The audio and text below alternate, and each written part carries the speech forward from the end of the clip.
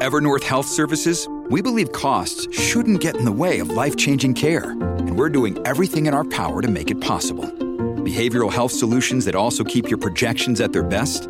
It's possible. Pharmacy benefits that benefit your bottom line? It's possible. Complex specialty care that cares about your ROI? It's possible.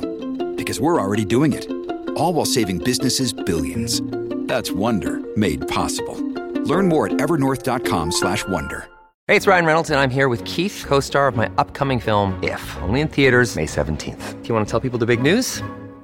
All right, I'll do it. Sign up now and you'll get unlimited for $15 a month and 6 months of Paramount Plus Essential Plan on us. MintMobile.com/switch. Upfront payment of $45 equivalent to $15 per month. Unlimited over 40 gigabytes per month. Face lower speeds. Videos at 480p. Active Mint customers by 531.24 get 6 months of Paramount Plus Essential Plan. Auto renews after 6 months. Offer ends May 31st, 2024. Separate Paramount Plus registration required. Terms and conditions apply if rated PG. Hello, everybody. This is Marshall Poe. I'm the editor of the New Books Network. NBN listeners like to read books and buy them. So we thought we'd tell you that right now, our friends at Princeton University Press are having a remarkable site-wide sale. You can get 50% off books, including ebooks and audiobooks, with the code 50, F-I-F-T-Y, at checkout until May 31. You can save some real money on Princeton University Press books. I encourage you to go there and check it out.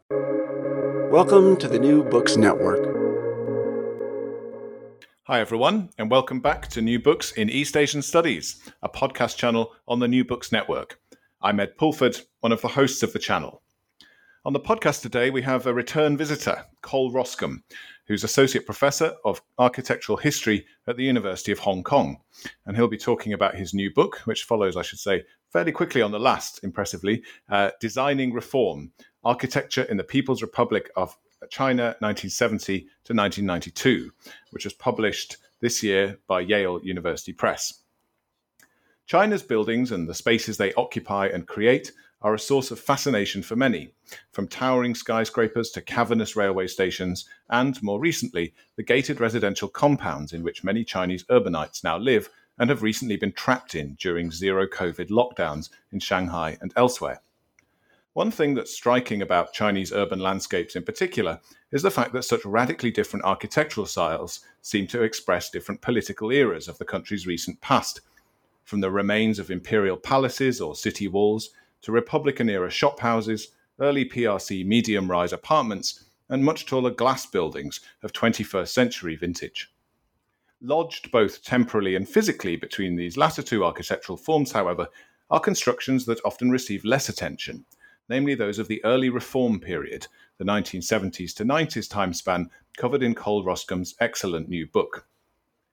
Roscombe shows in this rich and readable tome that architecture had a key place in the emerging political, social, and cultural developments of that pivotal post-Mao time, which, as we transition ever deeper into a new era under Xi Jinping, seems all the more intriguing and is gaining greater scholarly attention. So it's therefore a great pleasure to have Cole back on the show and to talk about it all, and to be able to say, Cole Roscombe, welcome back to the podcast. Ed, thank you. Thanks so much for having me back. I'm very happy to be here and share this new book with you.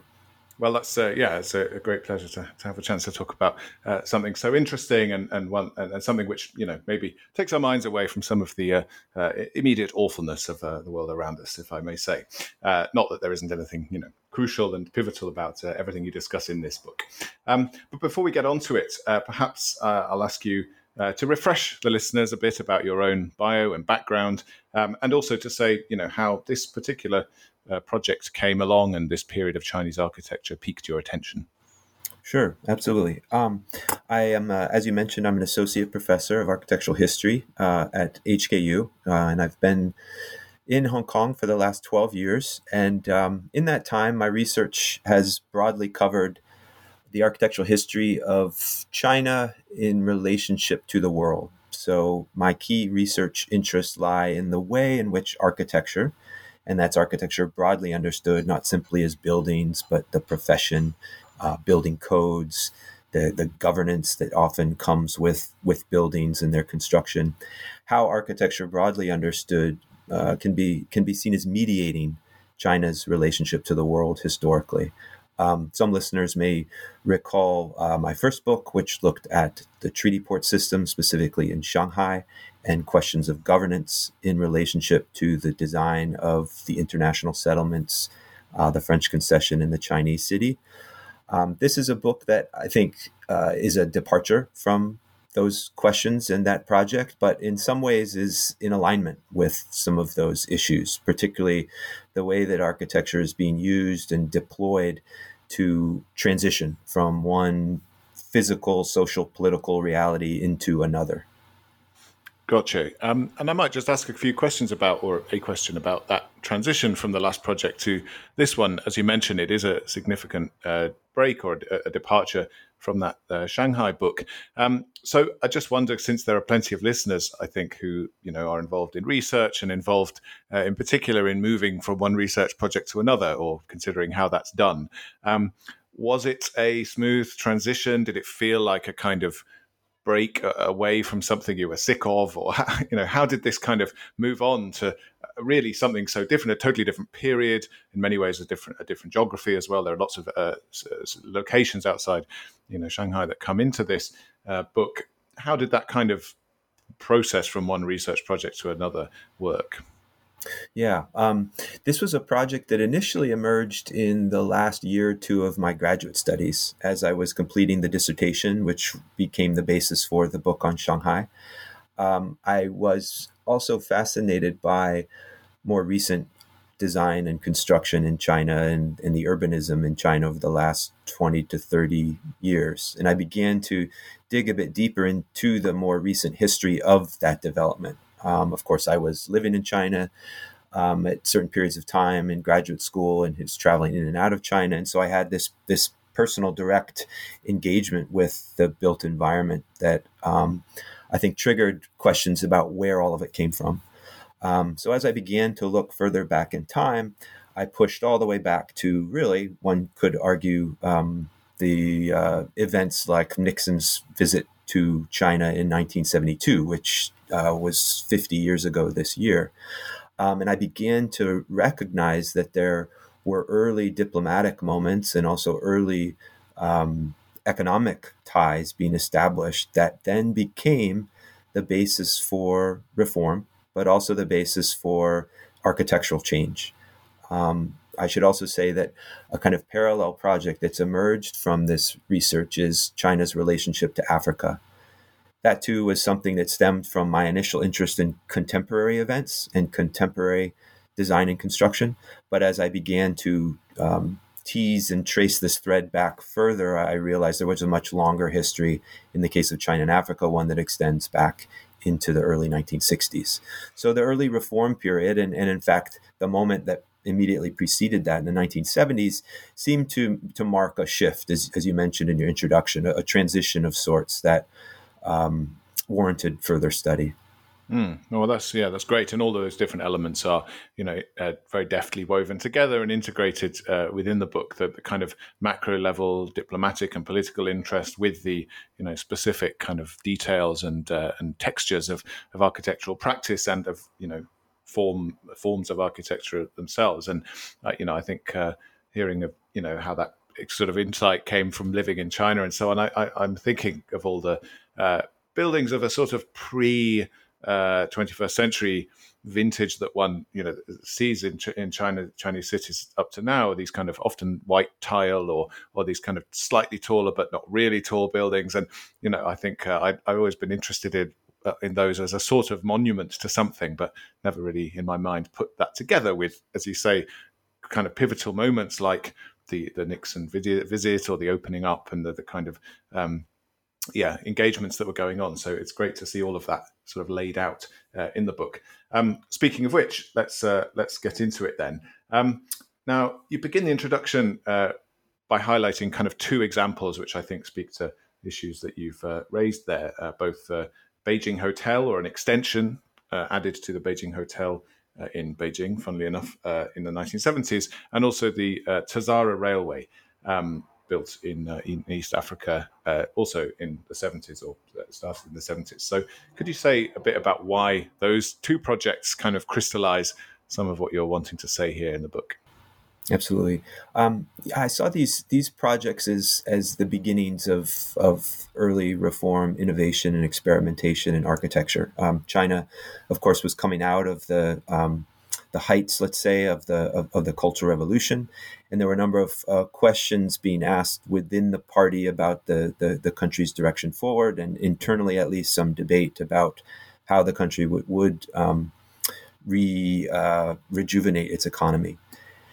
The East addition to the Beijing Hotel was a direct response of coming out of those conversations. The idea that new spaces were needed for foreign diplomats, business people, travelers to come into Beijing, and I think the project becomes seen as a monument of some early nascent pivot away from the kind of violent ideology of the Cultural Revolution. The project, upon its completion, was the tallest building in Beijing, and so there were certain feats of engineering that were required to realize that project.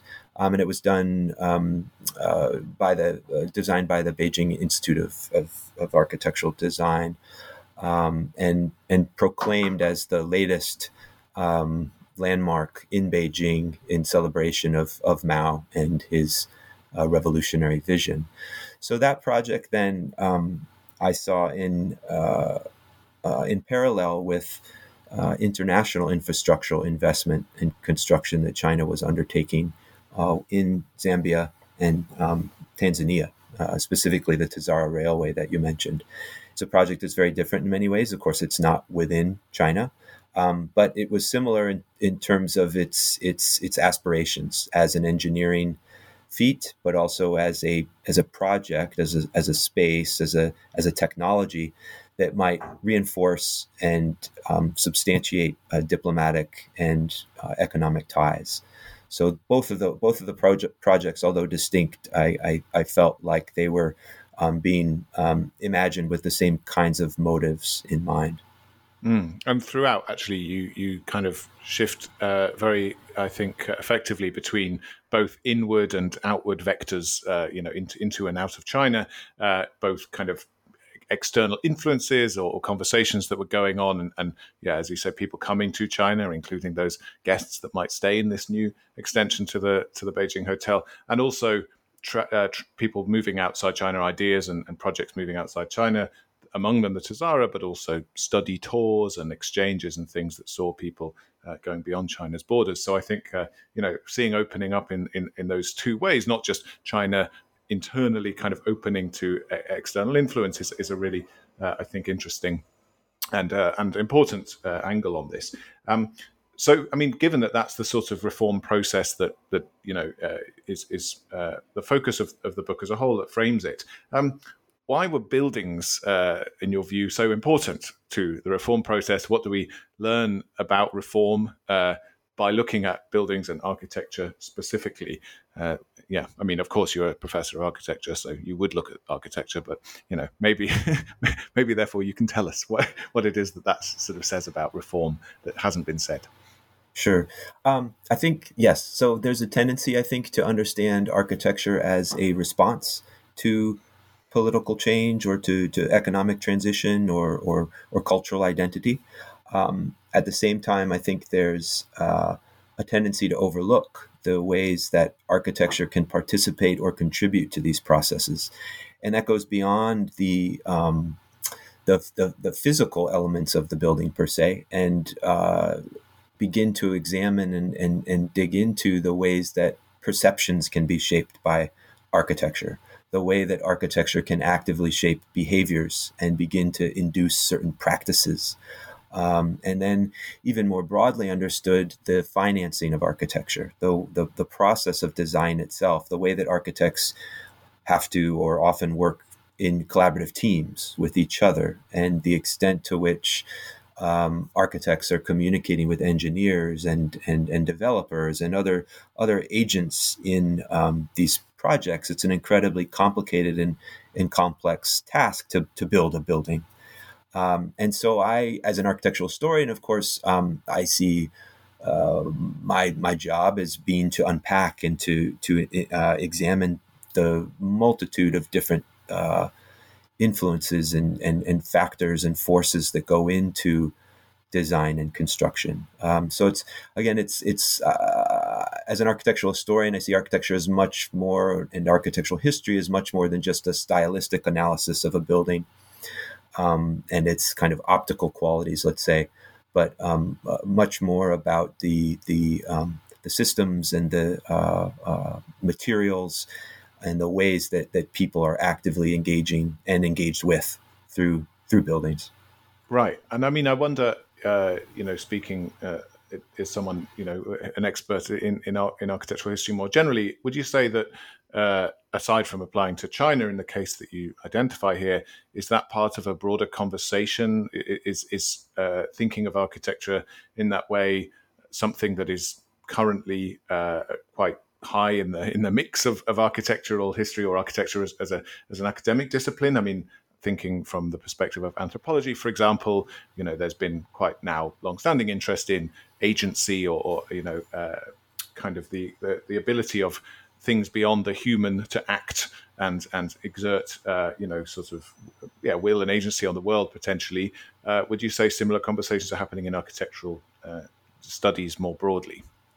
Absolutely. The scholarship of figures like Bruno Latour, of course, and others have had an impact upon architectural history in the way that historians are reading and understanding buildings and all of their various constituent parts.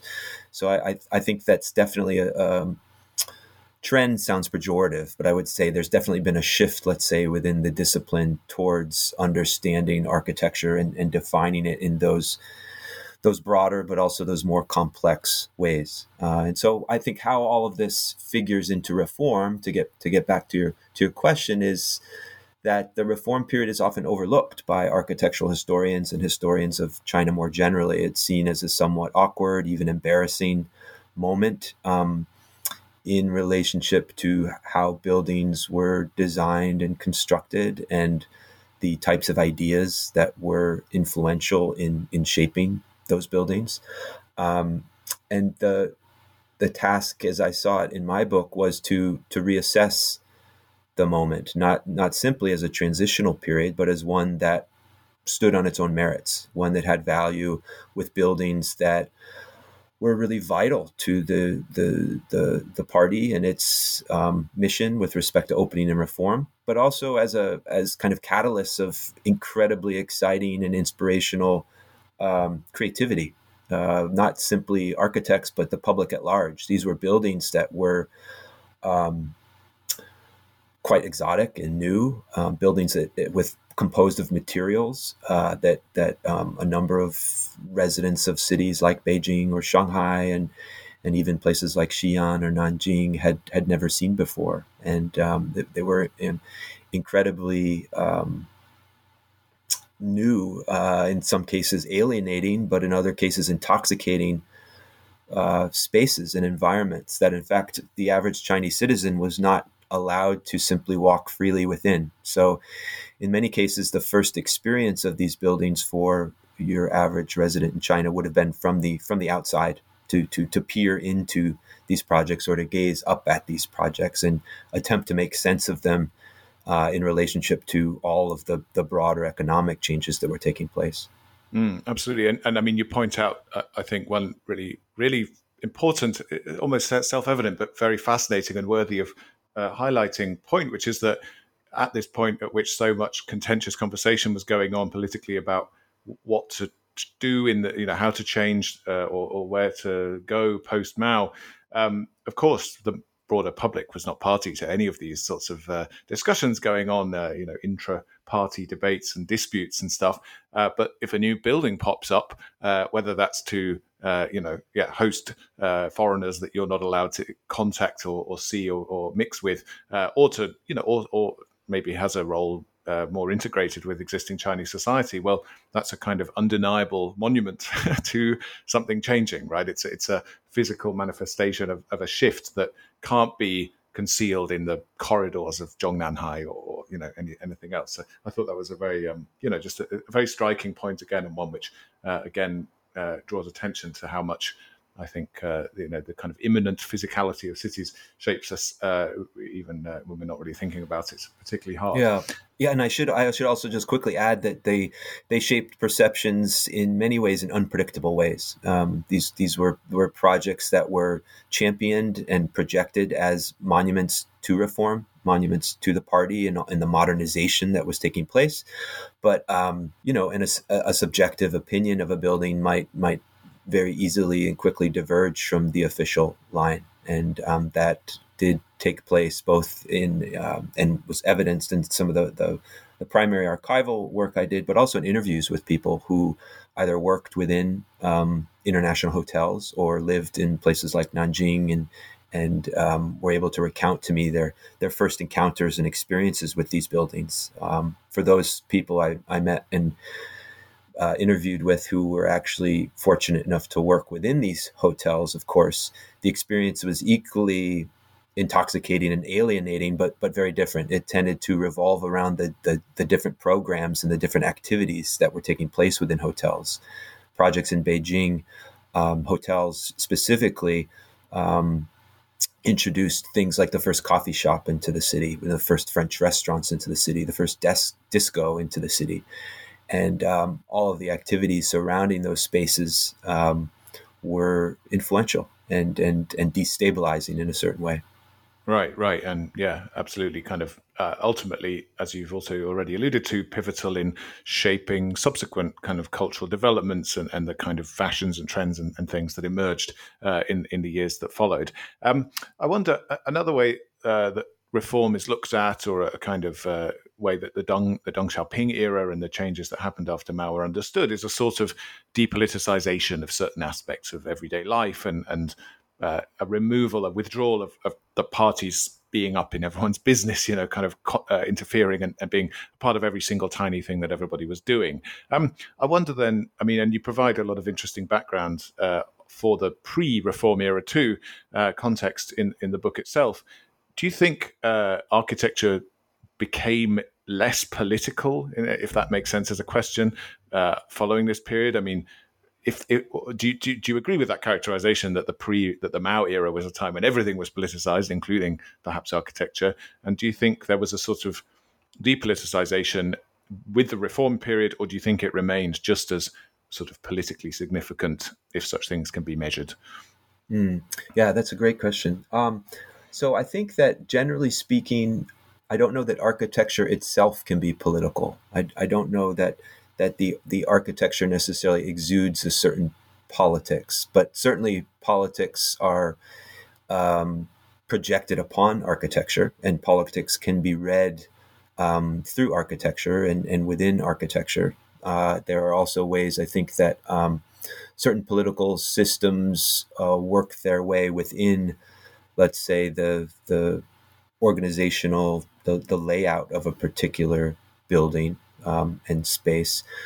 So I would preface the response with that, but then I would say I don't think the architecture of the reform era is any less political than it was necessarily under Mao. I think it's just a different politics, and I think that in many ways is one of the sources of anxiety, but also excitement. That the dynamics that you described in your question begin to shift, where suddenly the party is not able to control the information or the objects that people encounter.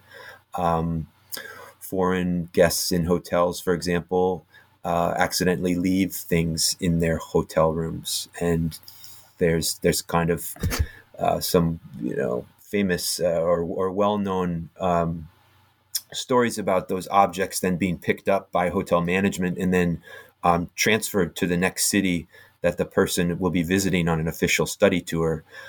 So there is a lot of fear about the power of some of these things and what some of these encounters might mean for China, and architecture helps to intensify those encounters and give them a space where they actually can occur. Right. Yeah. And I think some of those dynamics will be something we come on to in a second. But just finally, moving back to another dimension of, as you've said, of your study in general, the practice of architecture and the role of architects within this kind of reframed political context and reframed social and economic context. How did the role of architects themselves change, and what was the sort of role of their activities, their craft between the Mao period and this reform era? How is looking at their lives revealing of this time? So the key mechanism through which all of China's architectural design was produced was the state-run Design Institute. And these were large collaborative work units that were composed of architects and engineers and technicians, and all of their work was state-driven work by and large, up to the mid to late 1970s. And over the course of the 1980s, it became increasingly clear that, like a number of state-owned enterprises in China, the Design Institute had problems related to efficiency and economy. And as the party began to think in more market-oriented terms, it began to reassess the administrative systems and structures that were in place within China. And so the Design Institute, in my book, becomes a case study through which to better understand how the party begins to not dismantle, but begins to kind of reconfigure some of these units. And as I document in the book, there's a series of smaller experimental design offices that are initiated and overseen by very well-trusted senior leaders in China, particularly these leaders who have some foreign experience and expertise, and even some design training and professional experience outside of China. They are given responsibility for leading these much smaller, more nimble design teams. And these smaller design teams are situated within larger design institute frameworks. So what begins to happen, of course, is these offices can work more quickly. They begin to work more efficiently. They can begin to produce different kinds of work, a broader array of projects, and they begin to challenge the Design Institute basically from within.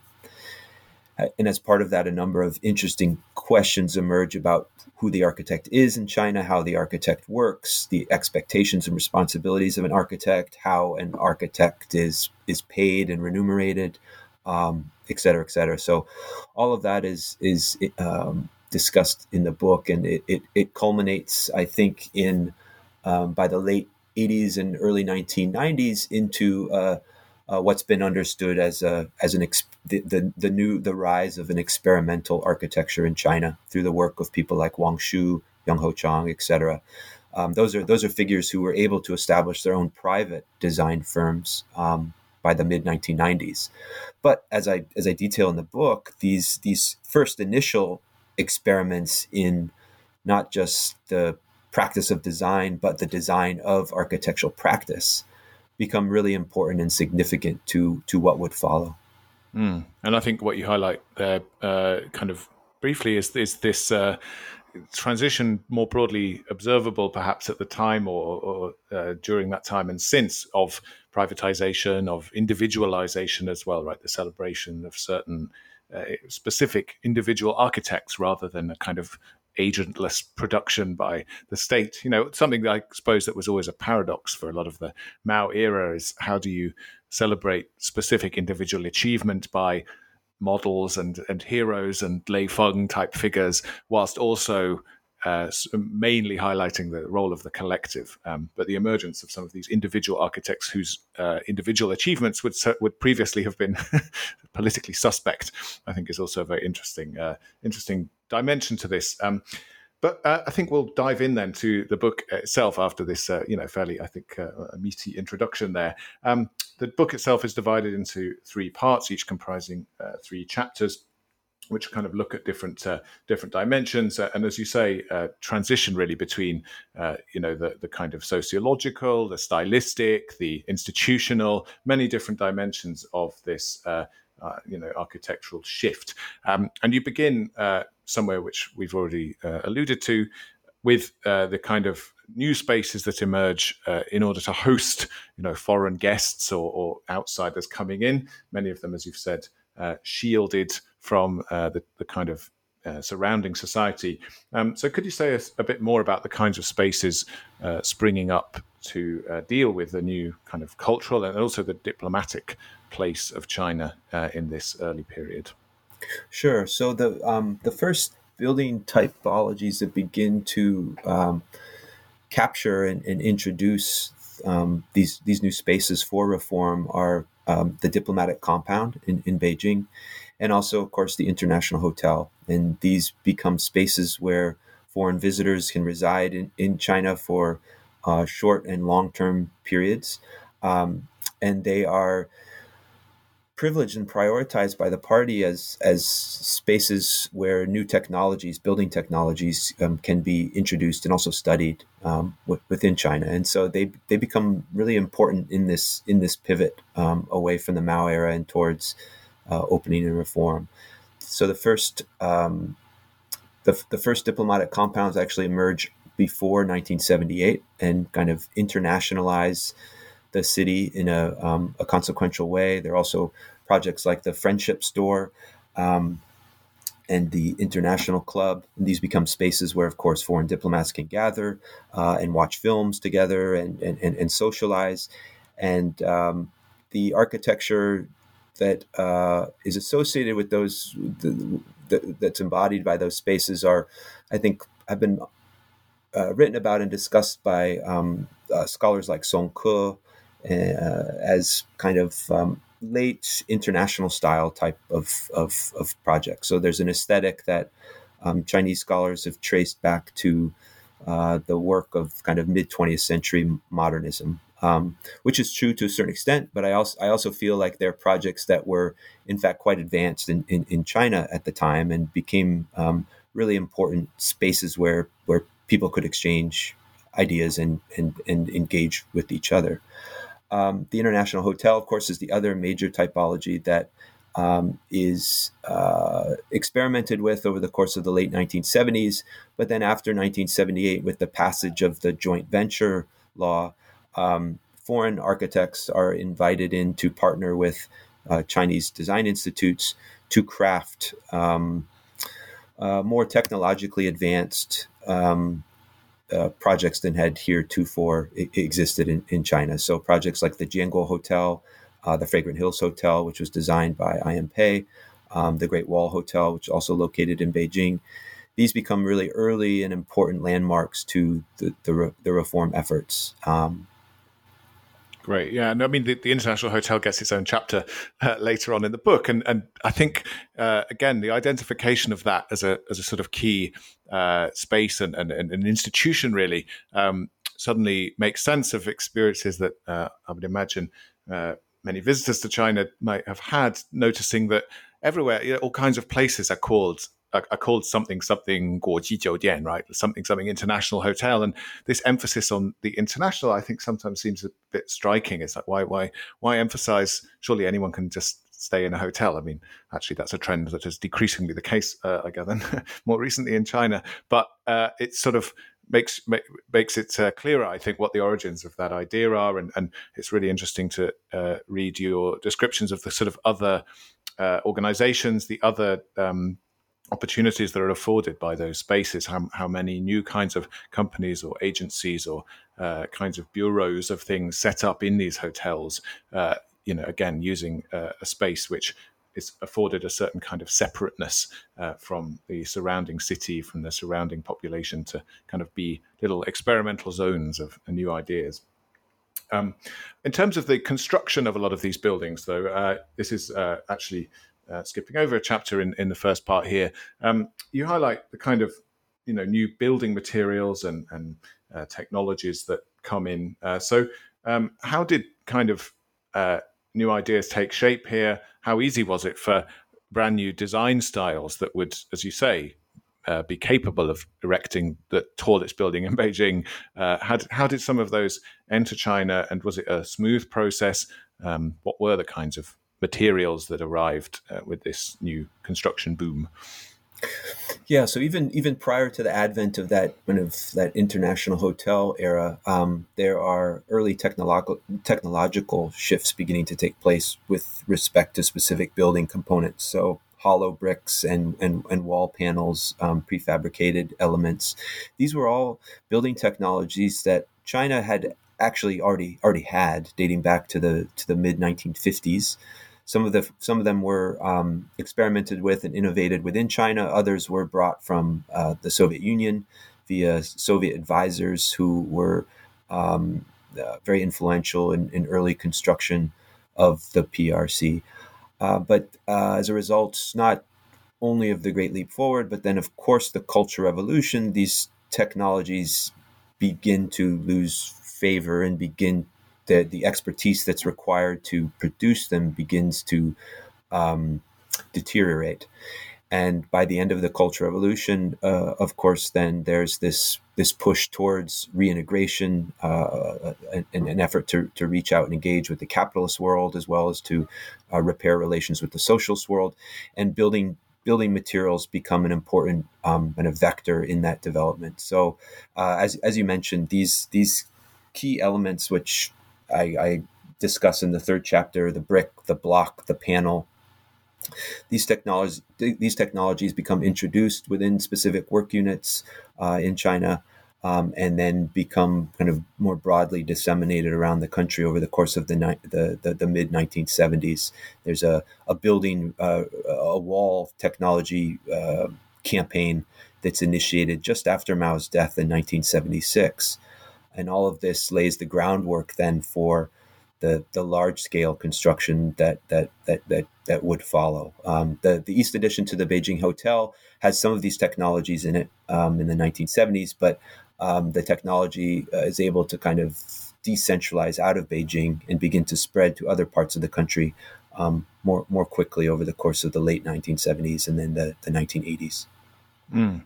And I think you're highlighting there of the Soviet influence, perhaps on some of the early construction projects, both technologically and stylistically, is important there too. And I think addresses maybe some broader conversations that have been going on about the fact that opening up in China, that the post Mao sort of shifts were not actually the kind of first time that the PRC had ever had international partners or been involved in international conversations, right? And I think you kind of contribute there to a sense that, if anything, it was more just of a shift, who was being talked to, where ideas were coming from. Actually, the previous kind of ideas had also kind of come from somewhere. Not that they weren't ultimately Chinese creations, but the kind of move from certain techniques and technologies derived from maybe socialist or Soviet expertise to the capitalist kind of conversation partners, I think is a really interesting thing you trace. I wonder also, going to the sort of individual person level of things, we've already mentioned architects, but you also highlight some interesting things about the role of workers and how workers were sort of seen to be involved in these new technologies, how they were supposed to engage with them. Was the worker themselves supposed to be a new kind of figure in the construction of these big new buildings, compared to the, I guess, idealized collective worker of the early period or the Mao period? Yeah, questions of labor and design expertise are also a really important theme, I think, in this period. There's a definite shift away from the worker as ideological soldier, let's say, or a revolutionary, and towards the technical expert as the key agent of the state. And that's also a part of this story. Workers begin to take on additional tasks and are forced to kind of adapt and modernize their own building practices. At the same time, architects and engineers, a so-called technical elite that had been largely marginalized and even punished and imprisoned during the Cultural Revolution for their technical knowledge, take on a new status. They're they become valued again, not simply for their knowledge, but for their relationships and through the networks that they can begin to participate within in international terms. Right, and the other component chapter of that first part is discusses the study tour and the exhibition as kind of vectors for the exchange of ideas across borders and the gaining, I guess, of some of that expertise you mentioned. But moving into the second part of the book, we begin with another, I guess, key dimension of this reform era known from other spheres of study, which is a reevaluation of the past, a new approach to China's history, to heritage, and so on. So in the realm of architecture, how was kind of architectural heritage and buildings from the deeper past of China reevaluated or looked on anew in this time, and what kind of measures were taken vis-a-vis old buildings which might once have been knocked down during the Mao period?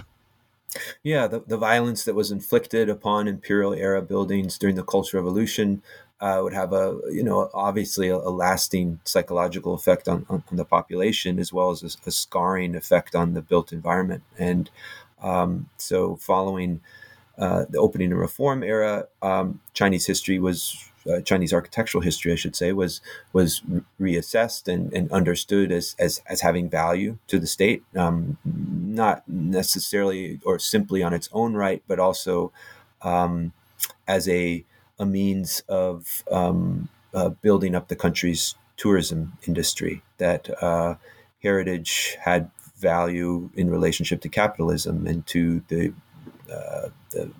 money that people were willing to spend to come and visit China. And so there is this reappraisal of China's history taking place on the part of architects and conservationists who understand their value as objects. But then there's this additional kind of layer of meaning that comes with that, with respect to repairing buildings and sites and landmarks that can become tourist destinations. So there's a chapter in the book that gets into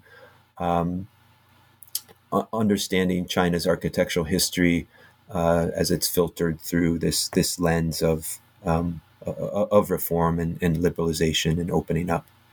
But so just in terms of that, new perspective on kind of buildings, from the dynastic era, did that also have a manifestation in architectural style itself? Was it newly permissible to incorporate kind of classical elements into buildings? I mean, lots of the brick block panel type constructions that you highlight, would seem not to have space or kind of any room for decorative or otherwise kind of stylistic allusions to that classical period.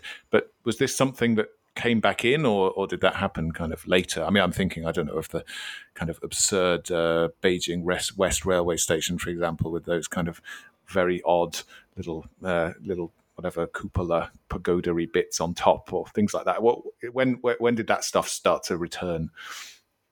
That begins to happen at around this time. So with the reappraisal of China's architectural history, there's this concurrent embrace of new architectural theories, foremost of which is postmodernism, of course, and contextualism, and understanding architecture as a key source of culture and cultural meaning and identity.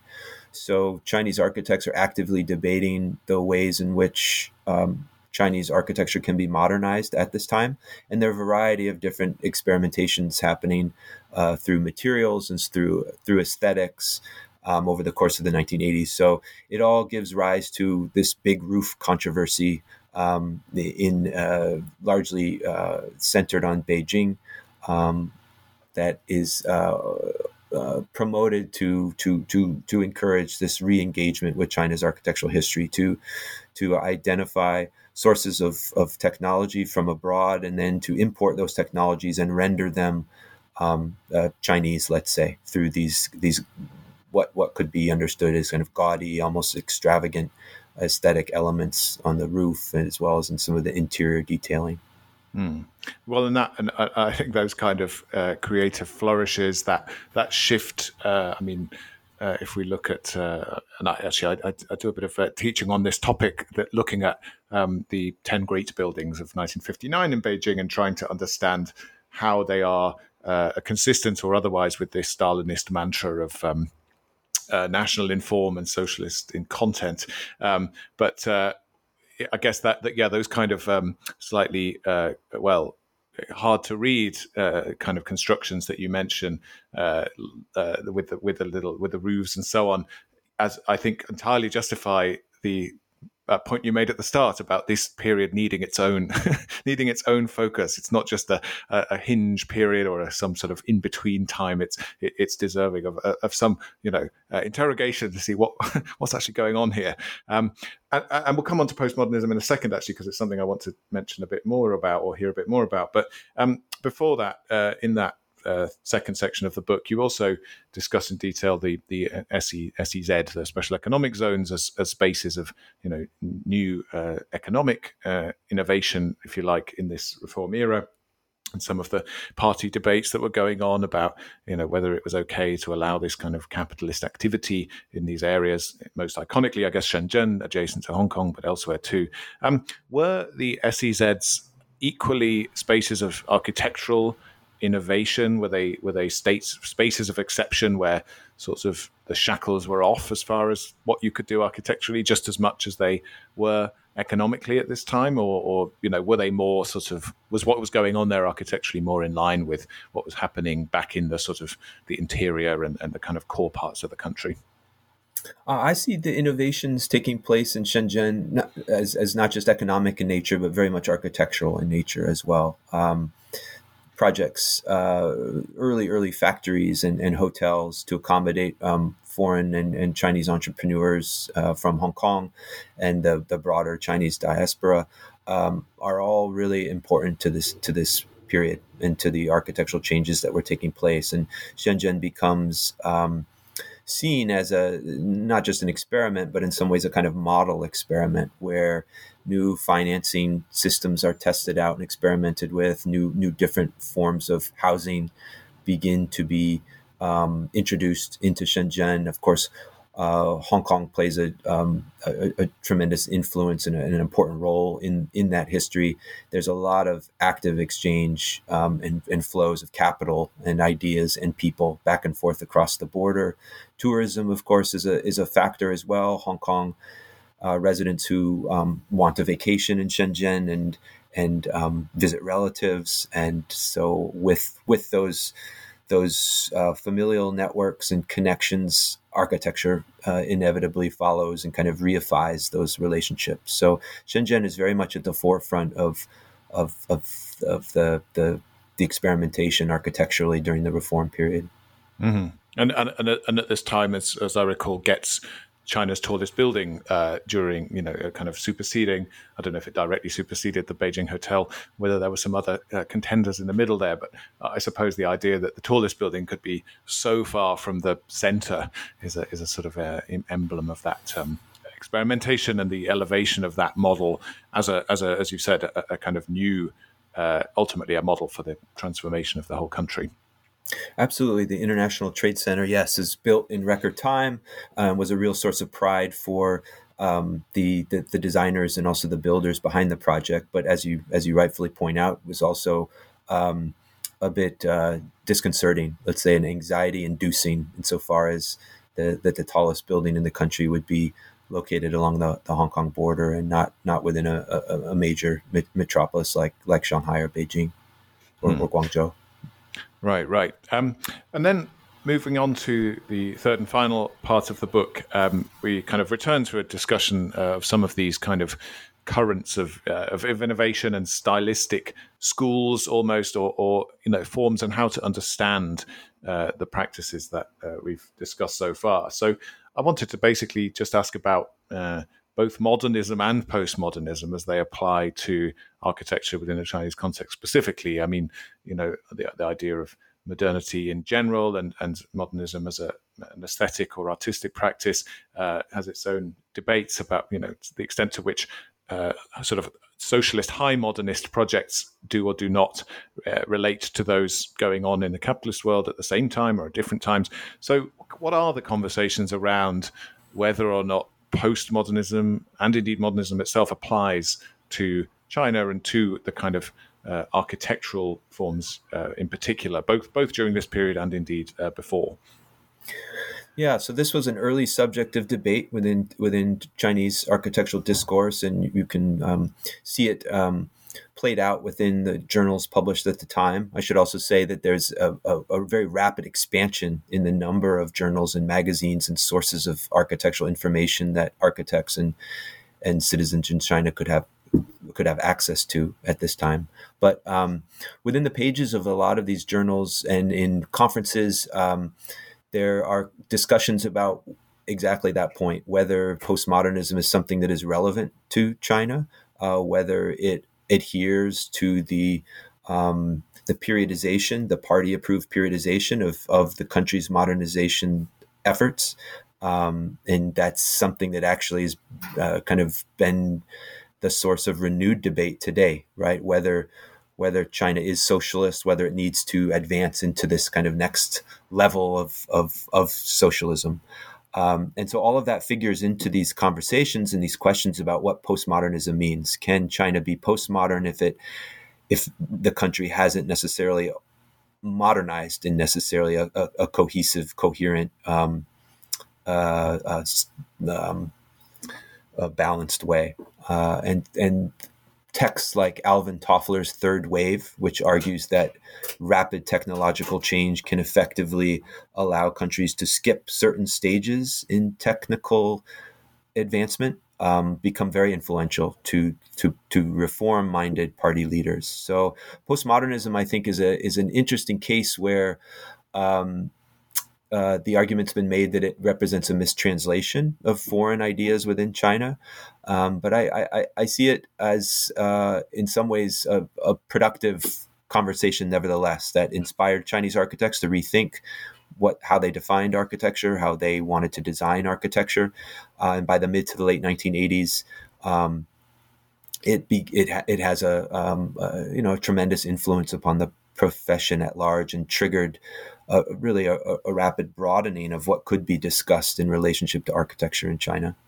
Right, and I suppose that is consistent with a lot of conversations around how the Chinese sort of states still pretty state-led model, despite kind of the withdrawal that we discussed earlier of some state involvement in certain aspects of life or party involvement in certain aspects of life. How does that interact with the kind of loose, formless, or at least fairly entropic patterns of postmodern, neoliberal, highly capitalized life in general? But I suppose the conversation that you just highlighted there with regard to whether or not China can fit into a pre-existing postmodern pattern shifts in the years since, and actually as the economic experiments and the greater power and influence of China develops, to a broader question about how China itself redefines these kinds of conversations, right? It's not just about receiving, and as we've highlighted, your book is as much about China going out and things emanating from China as arriving in them. And indeed, that's the sort of focus of the final chapter of part 3, China in Africa. So what role has sort of architecture played in the kind of export or proliferation of a notional China model, or the kind of growing influence of the country and its patterns of doing things around the world?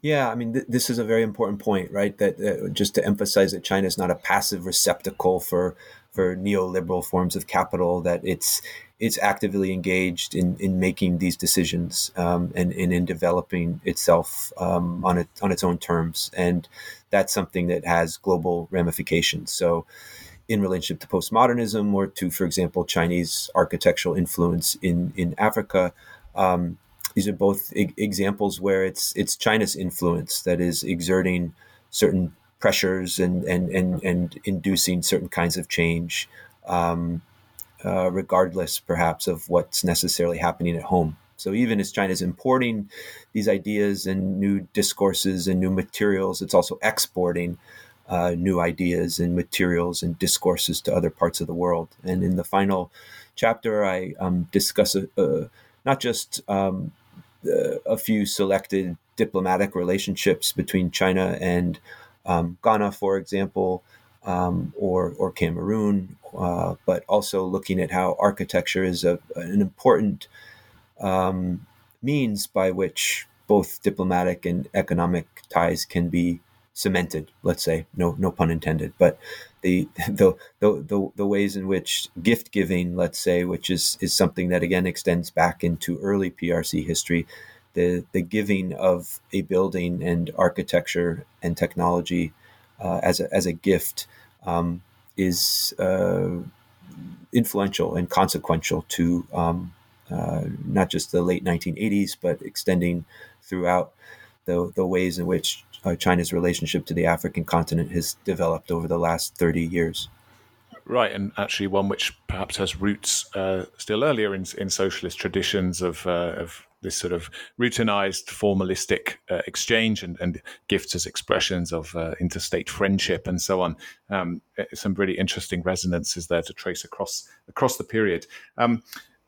Well, to conclude, I mean, you end the book, the kind of time span focused on in the book in 1992, and I think that's a sort of tantalizing reconfirmation of the fact that despite the bumps in the road there, that's a very innocuous and probably highly, in some contexts, offensive way of putting it, but the 1989 Tiananmen Square protests and the kind of moment of shaken authority, perhaps, that the party went through at that period, the fact that it was able to double down following Deng Xiaoping's southern tour on the reform model, I think you kind of round it out there and show how these sorts of developing trends that we've discussed have a long afterlife, and without understanding them, you can't necessarily appreciate what's happened since.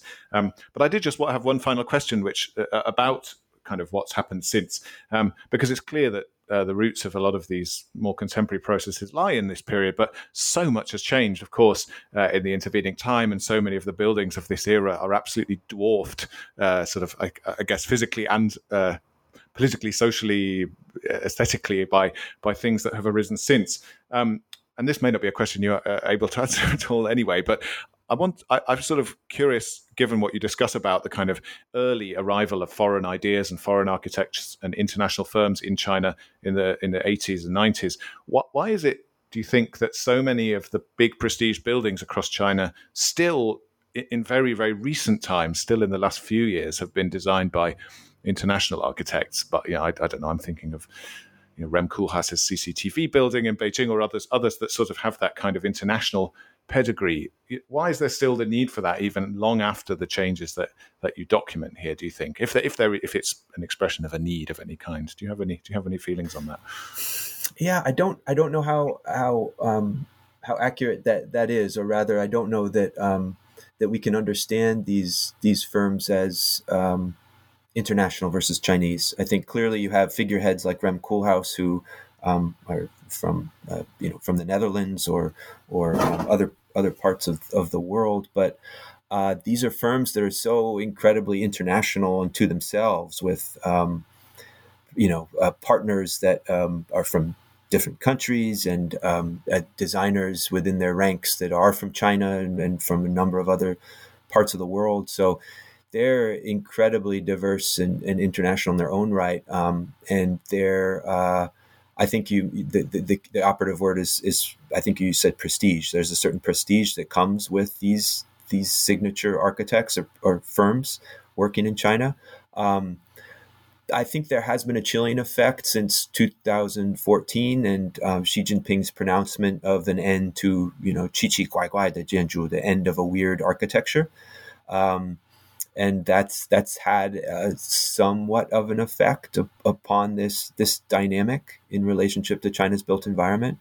And we also, of course, have architects who may have received one degree in China, but then received another degree somewhere else, and they're working in China, but perhaps they're based in Dubai. So it's difficult, I think, to assess them on that kind of the foreign China dichotomy at this point. Well, I suppose in that sense, it's an expression or a very telling representation of China, not only as a full participant, as you mentioned, but really as a guarantor of a post-Cold War capitalized, global order.